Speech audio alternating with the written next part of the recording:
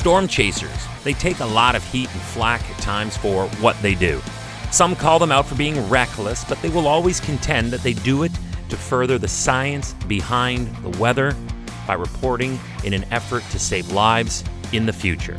Hi, I'm Chris May, host of This Day in Weather History, a podcast from the Weather Network in Canada. I will grant you that there are a ton of phonies out there posing as trained professionals, meteorologists, and atmospheric scientists. They suck, and they just get in the way.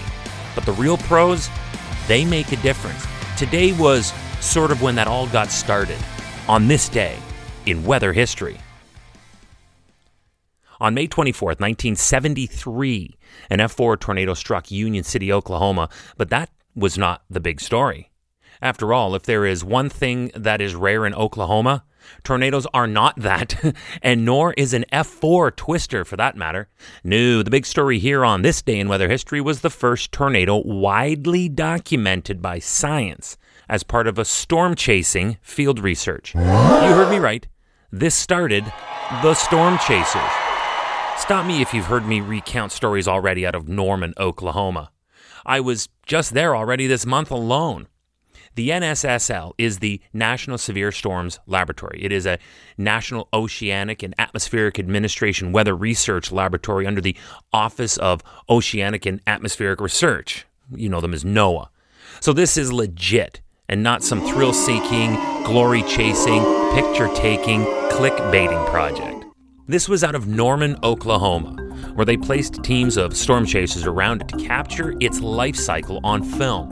Remember, also, this is 1973, so there's no digital tech yet. This was using actual film, kids. Going in, they knew the risks and they knew the potential wreckage it could cause, but then again, it wasn't necessarily about that as far as where this story goes. You see, after this May 24th, 1973 tornado that ripped apart Union City, Oklahoma, no one could have seen or predicted just how major the impact this moment in time would have on the development of weather radar. Again, real science, not posers with cameras. Researchers from the NOAA National Severe Storms Laboratory look back on this day in weather history as a defining event in the history of severe weather research and forecasting. Remember that this day in weather history can be enjoyed a number of ways. Right now, you are listening to the full version of today's story on your favorite podcast provider, but there is also the daily podcast video short. They are shot right here in my podcast recording studio, so you get that perspective, and oftentimes they will include visuals from that day's event, from when it happened, in weather history. So after listening to the full story, go check out the podcast video short on television or online anytime at theweathernetwork.com/weather history. On this day, they were working with the newly developed and still at that time experimental Doppler radar to collect data. But still, it took ingenuity and human meteorologists to pull this off. Two NSSL researchers were working in tandem to assist one another. They had one guy in front of the computer, but because they had no real-time displays, they relied on another researcher who was monitoring the surveillance radar they had at the time to relay the coordinates back as to what sector they needed to look at in the storm to be able to collect the data. But we all know tornadoes are a moving target, and that is exponentially harder to track when you are eyeballing it and communicating that back to someone who then needs to scan that specific sector to actually capture the storm at all. What a high wire act this was. Then there was the next roadblock of progress brought on by the times.